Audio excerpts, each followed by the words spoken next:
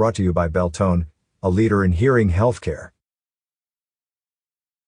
The Humboldt Unified School District, HUSD, has canceled school today, Wednesday, February 23, 2022, due to snow and ice. Due to worsening weather conditions and falling temperatures, school is canceled for today. We do have students that were bused to school, and we are working with families to safely return them home. Due to deteriorating weather and dropping temperatures, school is canceled for today. We have students who were bused to school, and we are working with families to get them back home safely. For more information, please check our district's Facebook page, website, or call the district office or your child's school. Read more stories from educationonsignalsaz.com.